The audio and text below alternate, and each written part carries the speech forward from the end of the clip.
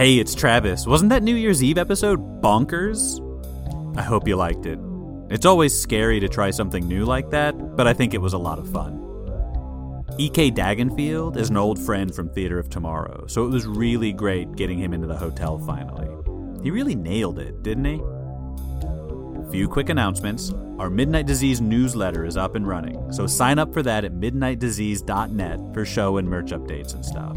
I'll be putting them together with Pacific, so it should be really fun. Remember that hotel guest book I put on the show's Instagram a little while back? I thought it would be fun to put everyone who supports the show's name in there. I'll be getting that together and sharing it on Twitter and Instagram, so even if it's just the $1 a month tier, I'm making you an official hotel guest. Of course, the support goes to all the Midnight Disease shows, and we can't thank you enough. The guest book thing is just a bit of fun. If you're interested and able to support us, it really does help, so thank you.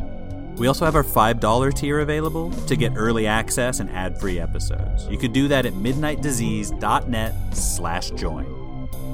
And finally, in case you missed it, the hotel soundtrack is available on Spotify, so make sure to check that out too. All right, enough of that. I know what you're here for. Thanks for listening, and enjoy the hotel.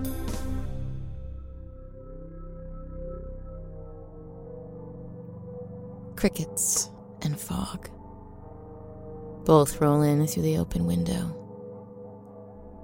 The night is crisp and chill. The gas lamps dotting the wall make it difficult to see past the night, to see where we are, where we're supposed to be. The lobby is cozy. A few low, heavy chairs made of heavily lacquered logs are warming themselves by the impressive fireplace. It crackles pleasantly with a dull roar that complements the ringing sounds of creeping night. Wood floors and thick rugs, glass lampshades and dripping candles. Everything smells fresh. There's a computer humming softly to itself at the edge of my check-in desk, but it doesn't look like it's ever been used. A perfunctory performance of connection to a presumed outside world. Around the deep shadows are the formality of hints to the rest. A glimpse of a communal kitchen, a garden, and the beginning of a dimly lit staircase to the second story. Up there, I know, are the only 3 rooms in the hotel tonight. I can't see the top of the staircase, though. It's dark at the top. Colder. Up there is something that looks like a room, pretending to be a room. And something is coming. Out there, I can feel it. Like deep pressure from leagues away, rolling in with the fog to meet tonight's guest. Something awful is going to happen in the dark tonight, which means I need to prepare. There isn't need to look for the supply closet door. This isn't my first bed and breakfast, so I check behind my desk for the guest's reservation card. There isn't a door to the office either. Instead, there is a dark bookcase holding not much more than the guest book. When I remove it, a small dry card flits onto the floor at my feet. Dorothy Rennup reads the card. As I set the guest book down on my desk, I hear heavy, scraping footsteps. The owner is still back there, where the office would be, where it is still. Walled off inside until the hotel changes shape again. Not trapped, exactly. Not for him. But sealed away for the night, not needed in quaint surroundings. Three's a crowd in a bed and breakfast. I drop the guest's reservation card into one of my sweater's giant pockets. It's dark gray and thickly woven in only one of the several chunky layers the hotel has dressed me in tonight. Like the owner in his cage, I too am confined, put in my place, and otherwise instructed by context. Tonight, I too am cozy. I embrace my role and reposition a lantern into the open window near the door.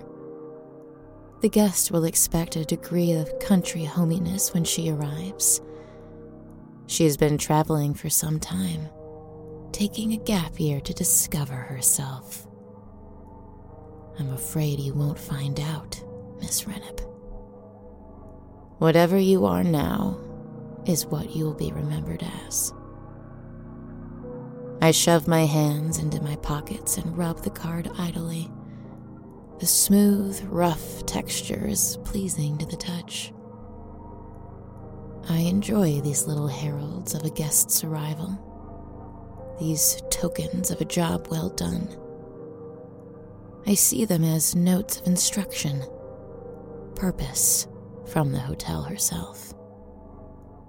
The guest book is company property, but the reservation cards aren't archived, so I like to keep them. They're gone, of course, when the hotel changes shape. When we change shape with it, they just... Wherever they end up, I think of them as mine. Without realizing it, I'd wandered to the lobby door. Just a simple, colorless wooden door propped open, despite the chill, to invite the guests into the warmth of the hearth.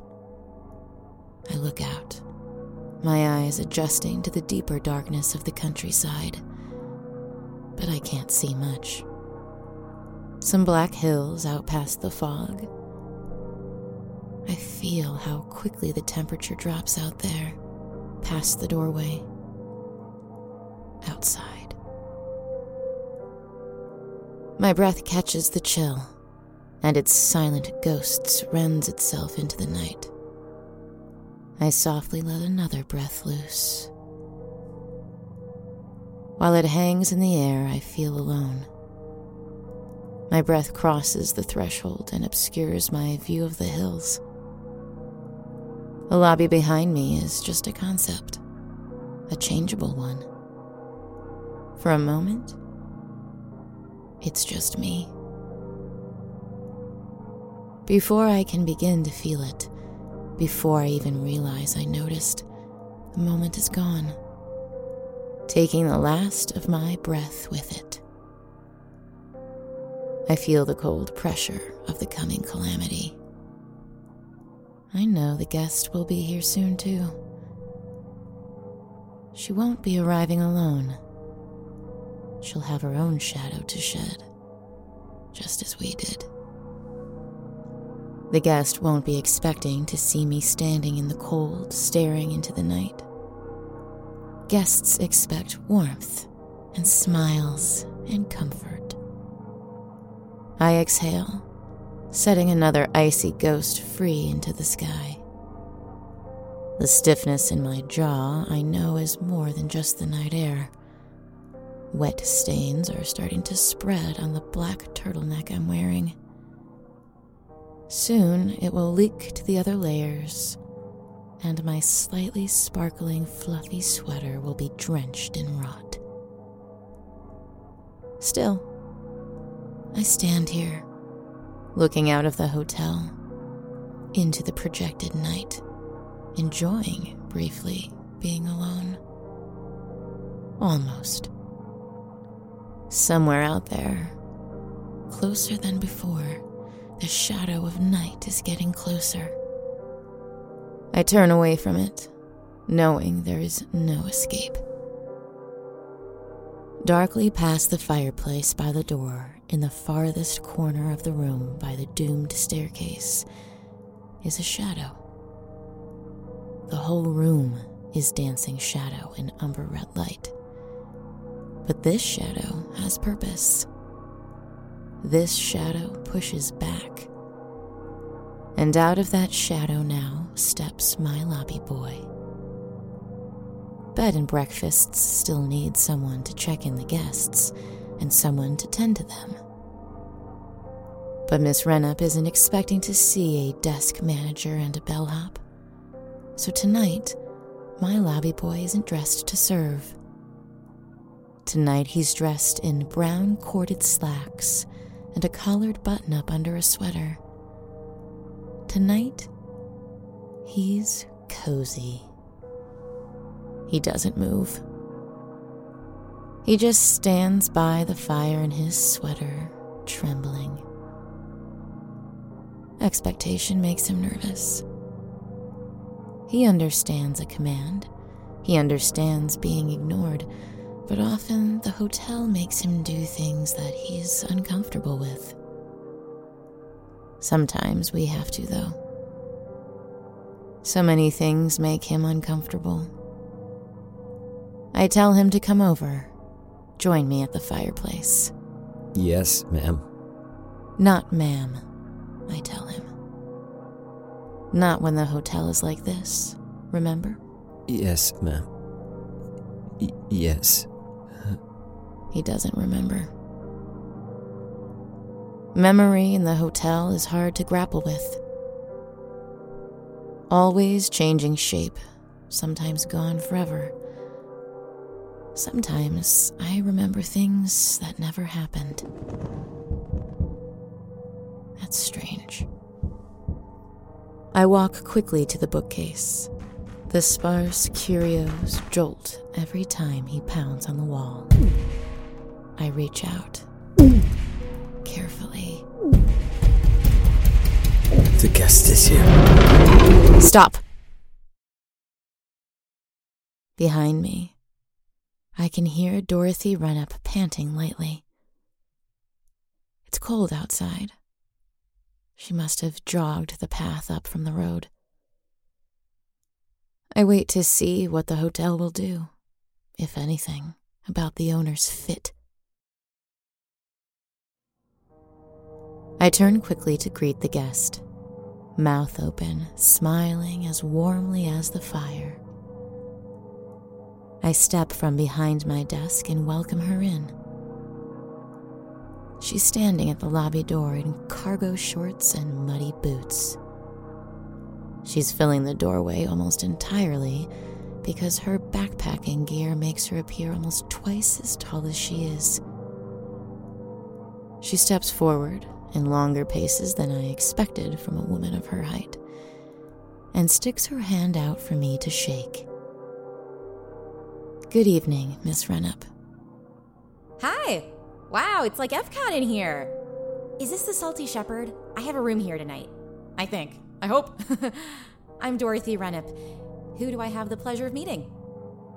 I'm Miss Farah, and this is Mr. You certainly do have a room here tonight.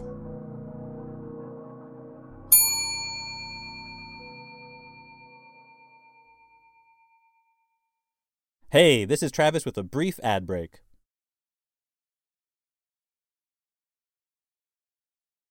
Thanks for listening. Now back to the hotel. It was nice. Briefly. For a moment. Just one.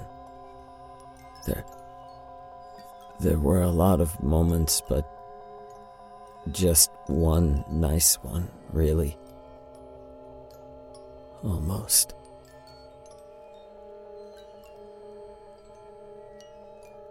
I thought it was nice when the fireplace went dark.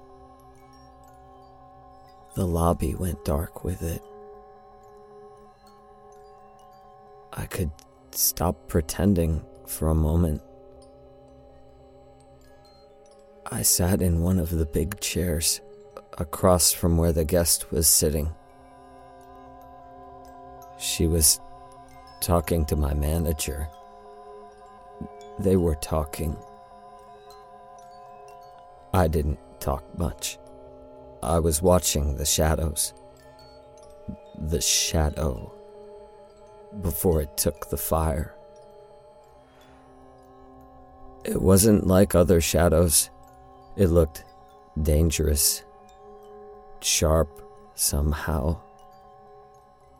Empty somehow. It just walked right into the fireplace and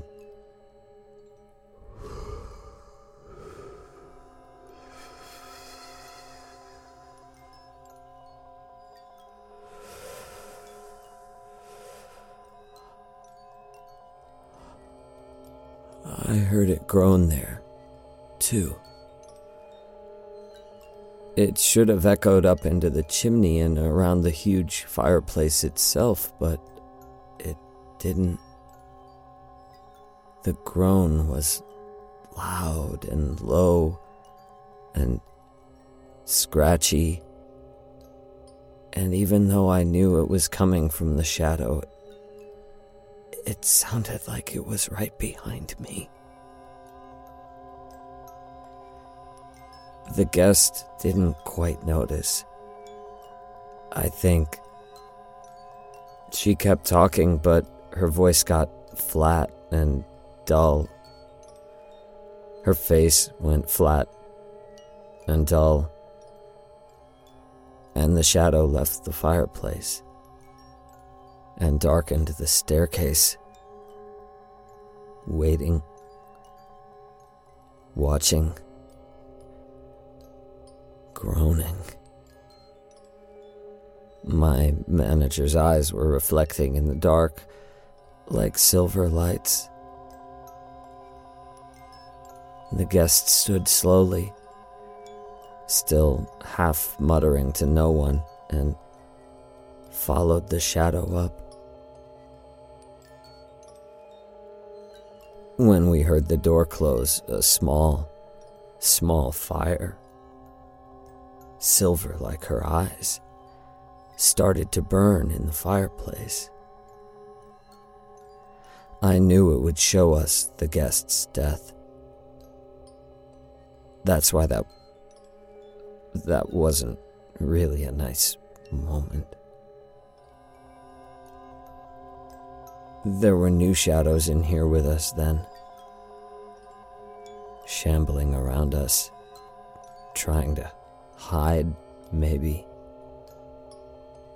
These might have been normal shadows, the kind every candle makes, but I built the second room from the left.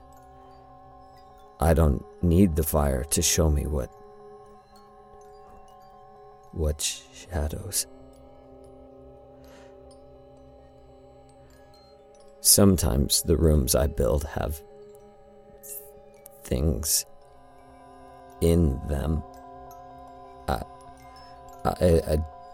don't know if I make them too or not, but I don't need the fire to know why the shadow groans. I know. I knew. She walked into the room with that same dull look, seeing whatever the hotel wanted her to see. The shadow stood by, hungry and urging. It had dark tendrils that drew her in. They stuck into her body like...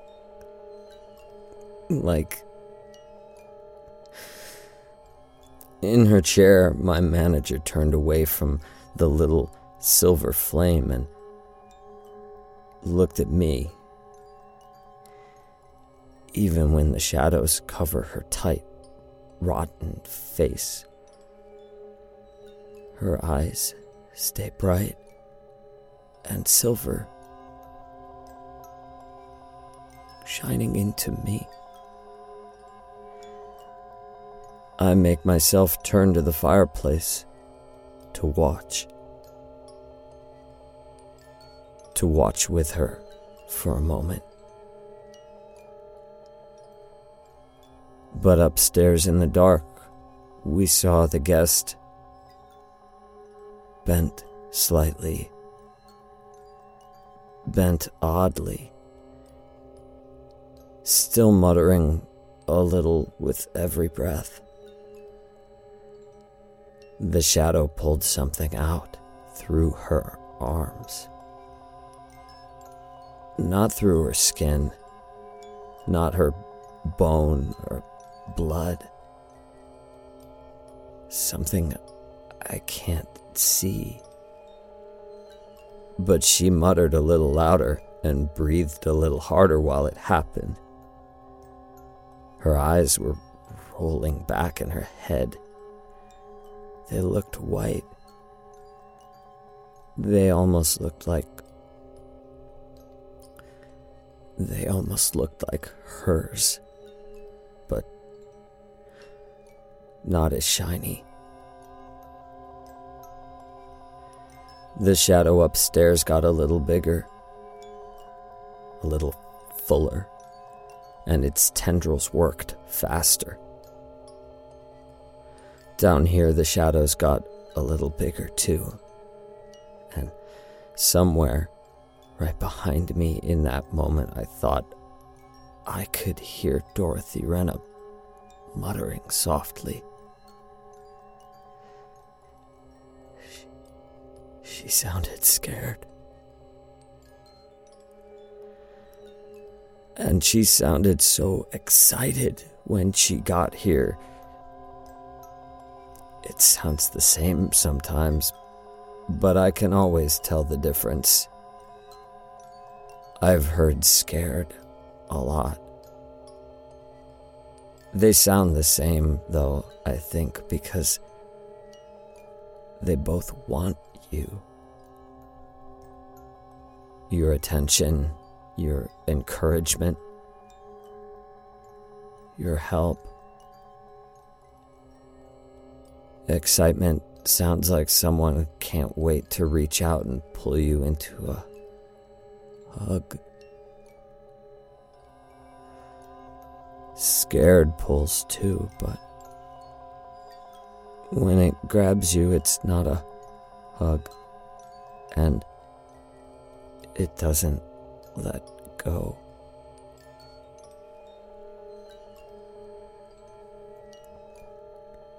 She was excited about her trip, the hotel, her room, the things she had seen, the things she was going to see. I saw something she didn't. I saw the shadow follow her into the lobby from outside. At first, it looked like the other shadows, I think. But I could tell. I built the room for this shadow. I glided from corner to corner, watching Dorothy. In a dark room, no one notices an extra shadow. In the firelight, she didn't notice when a shadow moved wrong. She didn't notice the manager's hair thinning, the skin beneath already splitting and oozing something dark. My manager welcomed her in, and the shadow moved behind me, muttering and exploring. She called me over to greet the guest.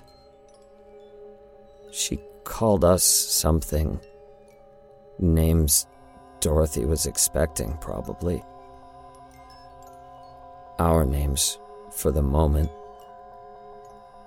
She was happy to meet us, talking to us both happily.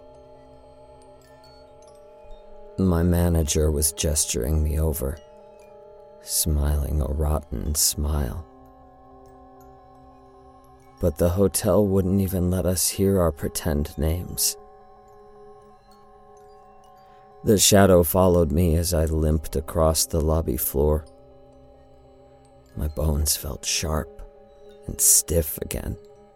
They cracked in my hand when the guest shook it.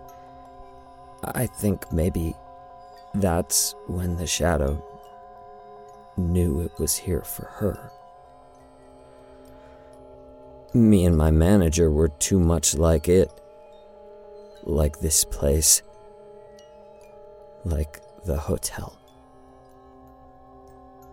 That's when it started covering the walls in darkness, closing the door and putting out the lamps around Dorothy as she signed her name in the guest book. Later, not much later, she would grunt and wheeze upstairs as its funneled tendrils fattened it up. Behind me, her scared muttering became crying whispers. Not dull and flat, but sharp as the shadow. I was too far rotted to get out of the chair by then, but I could still move my head and see new shadows scratching the walls. I didn't like that moment at all.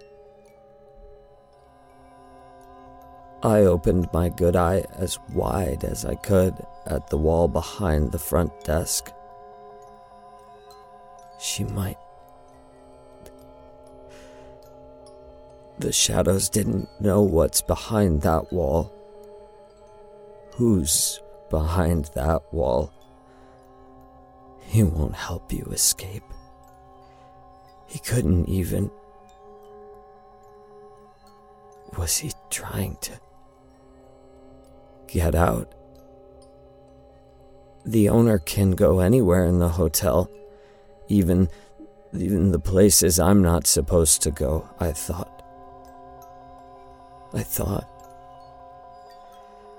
Maybe he wanted to come out, but the hotel didn't want him to. Maybe he got mad. I don't like it when the owner gets mad. I don't like it when he yells. Now we're both bent and sagging on our chairs in the lobby. Rotten bags barely held together by gooey parts that are done pretending to be whatever they were. Both my eyes are gone now. I don't know what hers look like. Behind me, the new shadows have filled the lobby in with their darkness. Only the little flame in the fireplace is left. Upstairs, second from the left, the shadow is huge, filling the room thickly. It holds the guest at bent angles in its sharp, shadowy tendrils. Her mouth is still moving, but no sound is coming out anymore. Not upstairs anyway. Almost gone now. Almost a shadow now. Again. I started in the shadows tonight. Instead of my supply closet, I was in a deep shadow in the corner. I watched from there as she examined the lobby for the first time, preparing the guest book, checking the reservation card, looking, just looking. She put a light in the window and it chased the shadows away from the lobby door. I could see her standing in the doorway. I couldn't see outside past her. I don't know what she was looking at. I don't know what she was doing. She stood there for so long, just breathing into the night. After that is when the owner and then the guest came, and then the shadows started pulling her apart. But for a moment,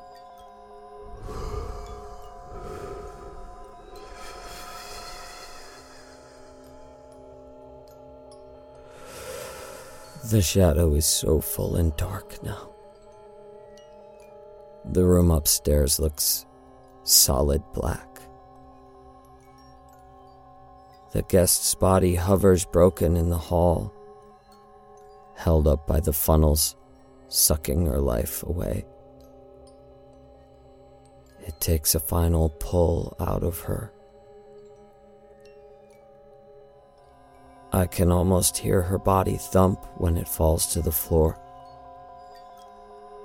I can almost hear the silver flame fizzle out in the fireplace. But in my last moment, I hear a shadow behind me, groaning low and loud and scared.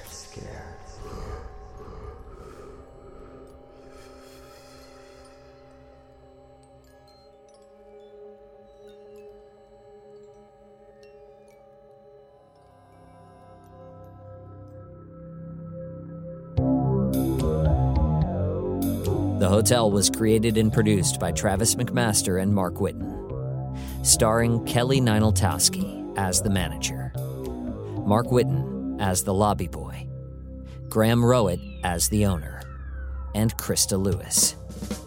Music by Lauren Picorni, West Rodri, and special guest composer Zach Tatum Drake.